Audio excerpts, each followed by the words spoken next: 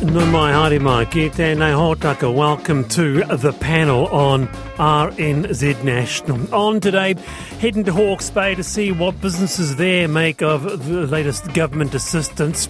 Also on the panel, some West Auckland residents call for voluntary buyouts. They don't want to move back, they want to be bought out. We talk about that. Also, a strike today against proposed Citizens Advice Bureau cuts in Auckland, which, if it goes ahead, could possibly mean the end of Citizens Advice Bureau in Tamaki Makaurau. Also on the panel, pressure is applied on for Te Whatu Ora Health NZ Chair Rob Campbell to be sacked for a fairly blunt critique of National's new water policy on LinkedIn. And also today, the Australian government, they've signalled a comprehensive 5-year plan and $300 million boost for Australian and First Nation arts. Our guest this afternoon describes our Ministry for Culture and Heritage as asleep. And, of course, we keep an eye on the cricket. New Zealand are just two wickets away from an improbable and historic test win in a nail-biting finish in Wellington. I see that England require another 10 runs to win, so we'll keep you updated on that. You can text us 2101 and you can email the panel at rnz.co.nz. With us, Jennie Moreton from Craig's Investment Partners in Christchurch. Jennie, welcome to the panel. Good afternoon, Wallace. Good afternoon. Also live in Auckland, Chris Wikaira, Director of PR company BRG, former journalist for RNZ. Chris, kia ora, and in person, so good to see you. It's been, 15 years, 10 years? Maybe even 20 years since I've sat in the studio, Wallace. So it was obviously constructed well. It's lasted. It's endured. It's lasted, yeah. How does it feel? It's a little bit odd. I couldn't quite remember where to go. Unusual angles around here, aren't there? All right. Now, so we will keep an eye on the cricket for you, but to this, chances are you could be driving in Auckland right now or on the bus and yelling, what is going on with the traffic right now? There's a name for it. It's called March Madness. It is a phenomenon, but hang on, it's not even March yet. So what are we seeing on the roads? Martin Glynn is the Policy Director of Motoring Affairs at the AA. Kia ora, Martin. Kia ora, Wallace. March Madness. It is an annual headache. So for those who don't know it, what is it? Yeah, I think someone in the media dubbed it March Madness, but basically it's a time of year when everyone wants to use the transport network at once. So it starts with a slow build-up of people going back to work gradually after the summer holidays in January. And then things start to get really bad at the end of January and early February when schools go back. And then they're at their absolute worst this week when university classes start running up again. It feels worse than ever before, Martin, or am I overthinking it? I think there's a couple of big differences this year. The first one is that we've had a big 3-year gap due to COVID. So I suspect many of us have forgotten how bad it gets, and others just haven't experienced it as a shock to the system. But we did have a wee look at the data for the last 2 days, so today and yesterday, and that's showing that on the main motorway network, things are very similar on the northwestern. They're significantly worse on the southern than was the case in 2019 before COVID came along, of course, and the northern's slightly worse. Have you noticed this, Chris, being in Auckland? Have you just noticed how bad it actually is? Or just the usual. I came from Penrose, so I came up Great South Road and through Green Lane. And off the Green Lane entrance to the motorway, and that was as bad as it's ever been. But I actually was surprised. I thought coming north and coming off and getting to Hobson Street, Cook Street here was actually better than I thought it was going to be. Oh, really? So, yeah. It was a good afternoon. Yes. But it wasn't raining. We know what happens with rain and cars in Auckland. That's right, Jennie. And look, Auckland isn't alone, right, Jennie, because you do get a bit of a build-up in Otautahi there as well, you know. A bit of drizzle, all of a sudden, it's all on, isn't it? Yep, there's nothing like the rainy weather to bring out the single car drivers and, single driver cars, and I have to admit I'm one of those.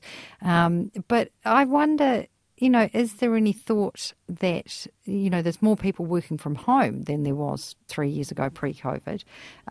Might that take some of the pressure off? Might it not be as bad as it's been in previous years? Could that be a positive? Martin? We think that's probably taken the edge off a little bit. Work from home seems to be a thing, more of a feature in the city centre, and people in offices where they have a choice. That's only about 13% of workers in Auckland, so it's probably having lesser an impact than people think. Now, AT says that it is almost 400 bus drivers short. That is pretty significant. That must also make an impact. Oh, absolutely. Buses are about 3/4 of the public transport in Auckland, so that's certainly having an impact. It's putting people off. People have experienced waiting for buses that are cancelled, or in some cases repeat buses. So it's driving them back to their cars a little bit more. And of course, we've got repeated train lines shut down between now and, in fact, 2025. It goes out beyond when the City Rail link opens. So all those things are adding to the problem. Yeah, and it'll be a problem going around in circles, Martin. People waiting too long for a bus, so you'll just stick to the car. The more people in the car, the worse March Madness gets. Yep, absolutely. I think this year we've got a confluence of factors that are just really hard to resolve, and it's everyone's feeling it out there, Wallace. Yeah.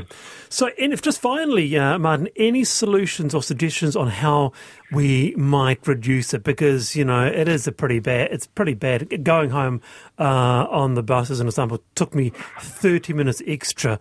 What's an option? What's a solution? For individuals, the obvious one is to delay your travel if you can.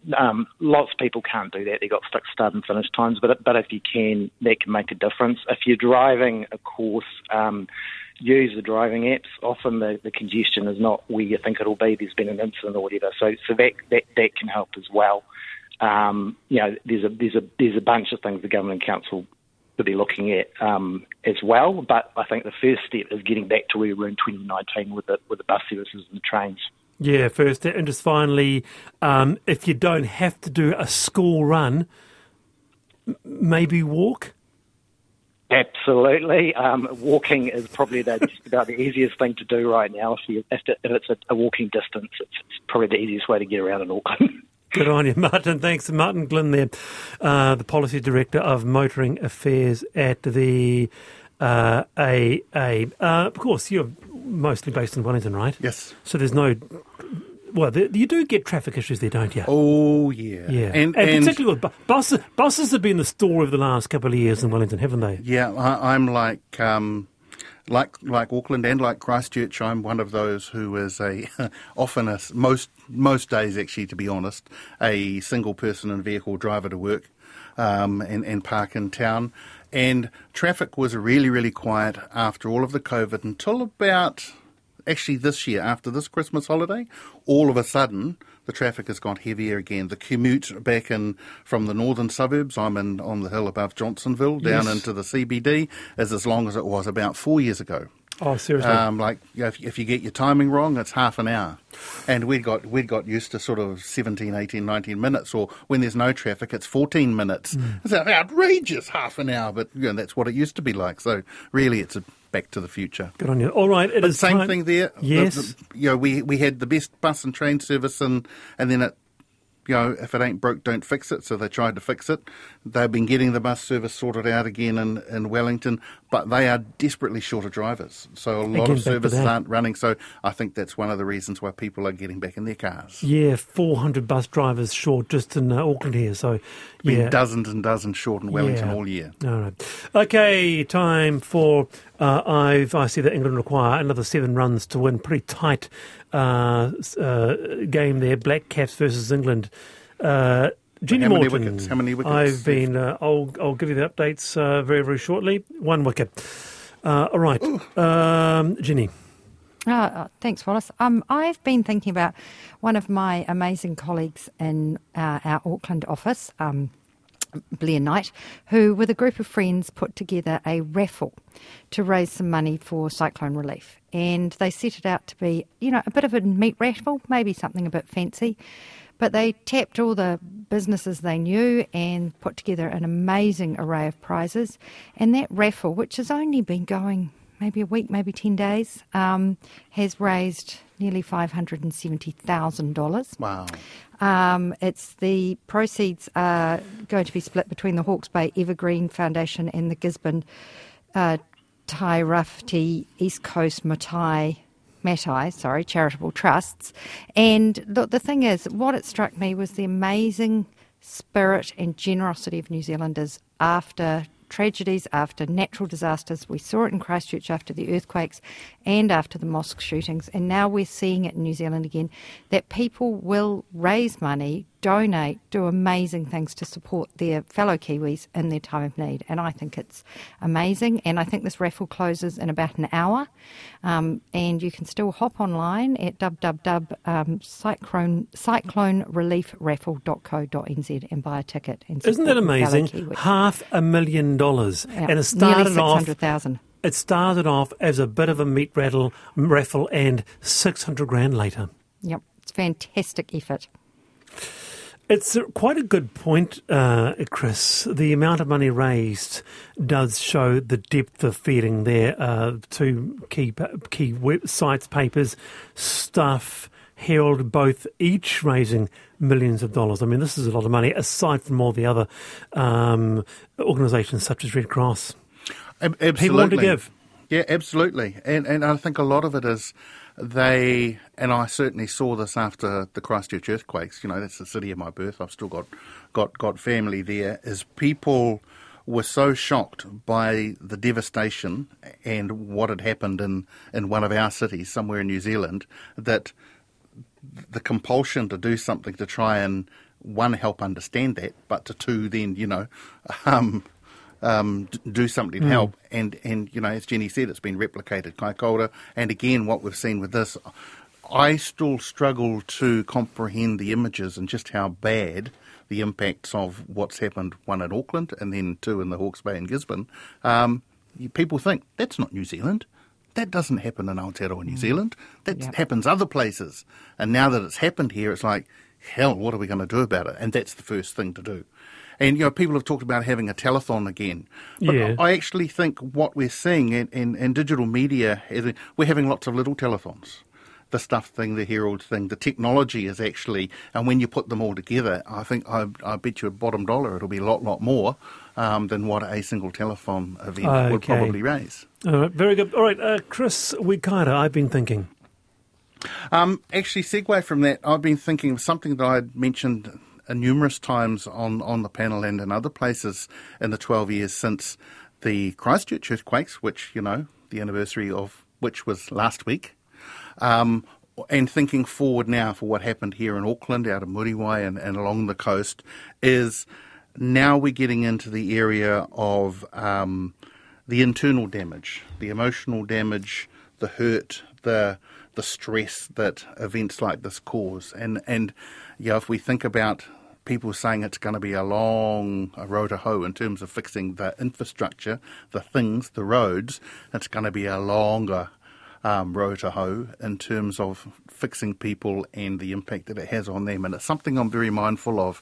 I still know people who are not the same as they were before Christchurch. There will be people now who will not be the same after what they've experienced in these floods. And I hope people don't forget that. It's a really good, both good words. Kia ora to you both, Chris Wikaira, Jennie Moreton there. $600,000 raised from a raffle and the ongoing effects of disasters like Cyclone Gabrielle. Stay with us. You're on the panel with Chris Wikaira, Jennie Moreton. The cricket, we'll see what happens with that very, very shortly. The panel on RNZ National.